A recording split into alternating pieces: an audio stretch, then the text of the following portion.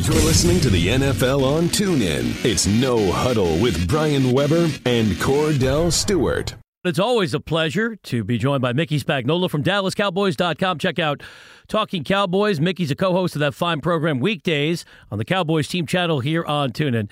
Mickey, let's start with what's going on in terms of player personnel. What do you think changed in the evaluation of Darren McFadden? A few weeks ago, we were talking about him potentially filling in for Ezekiel Elliott, and now he's moving on. Yeah, that sort of surprised me that they stuck with Alfred Morris. And I think what happened is Rod Smith, they started liking a little bit more and decided that they were going to start giving him some snaps. I think the other thing that took place was I think Darren McFadden got a little bit frustrated. And, he got active the second game of the three games that Zeke missed.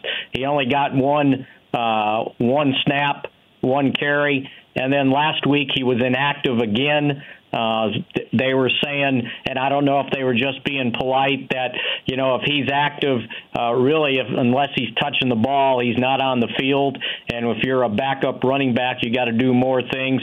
But I think what it came down to was, I think he got frustrated. I think he expressed that to him, and maybe, he thought they could do him a favor by letting him go, and maybe he would latch on with another team. But, yeah, my theory that I told you a long time ago about they were saving him so he was healthy and fresh when Zeke's suspension began, I guess I couldn't have been more wrong. Mickey, when you look at this offense, along with that, what you just mentioned, from a receiving core standpoint, these guys aren't capable of getting any separation. For some reason, I know they run those option routes, and that's probably why, because they can't really get the separation. Dez Bryant, I don't even think he's a number one receiver anymore. I think he's now more of a number two.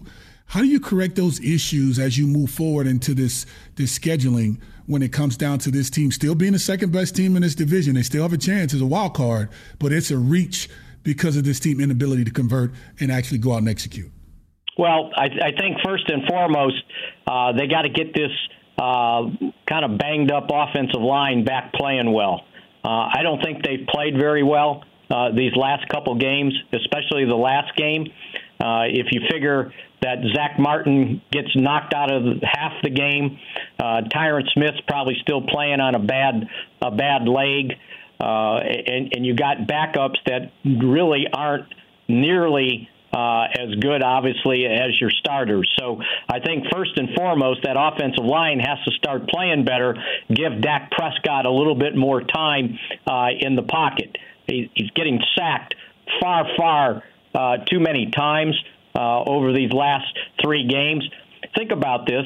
He was only sacked 10 times in the first 8 games. In 3 games, he's been sacked 14 times. And Cordell, you know how hard it is to play quarterback when you're always kind of got your head on a swivel because you're expecting something bad to happen. And it's not just the sacks, but it's also been the pressure.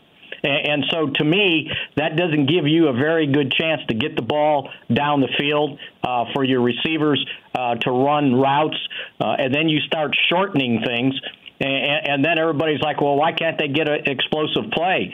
Well, they're just trying to get a positive play, I think, at this point. So I think first and foremost, they've got to protect Dak Prescott better. And then the second thing that's got to happen, and you're right, they just can't seem to come up with an explosive play.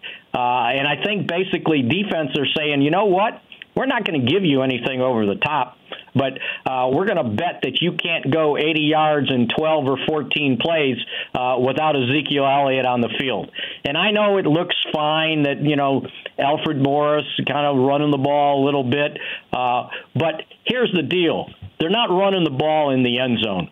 And this just occurred to me today when I was looking at the NFL stats. When Zeke's suspension began, so after 8 games, he was the second leading scorer in the National Football League.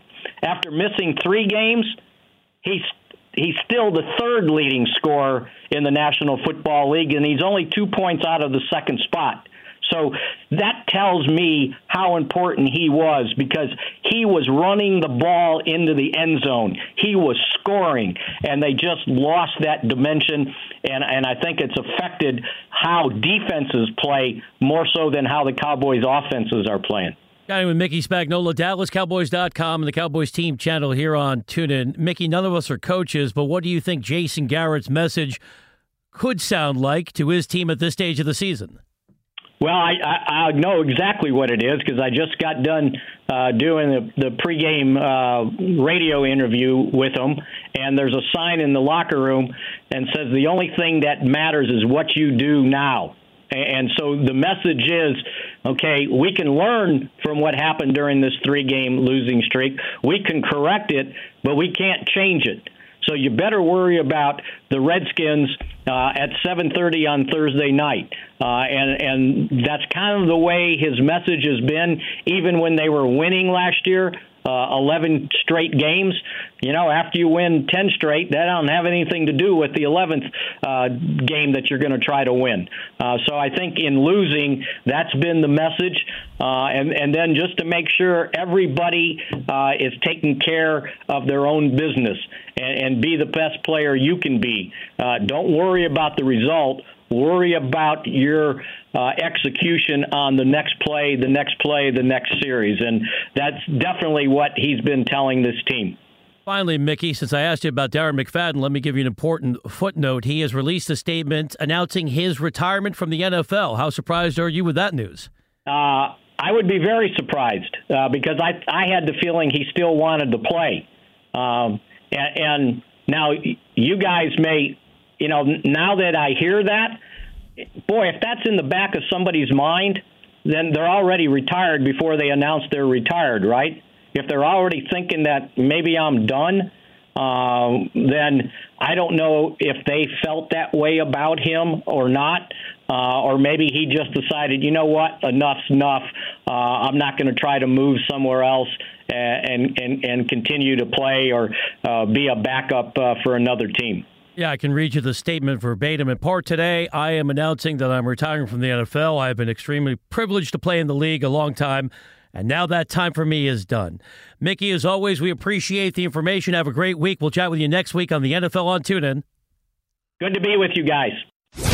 You've been listening to No Huddle with Brian Weber and former Steelers quarterback Cordell /Stewart, live on the NFL on TuneIn. 20, 15, 10, 5, touchdown. The National Football League is on TuneIn.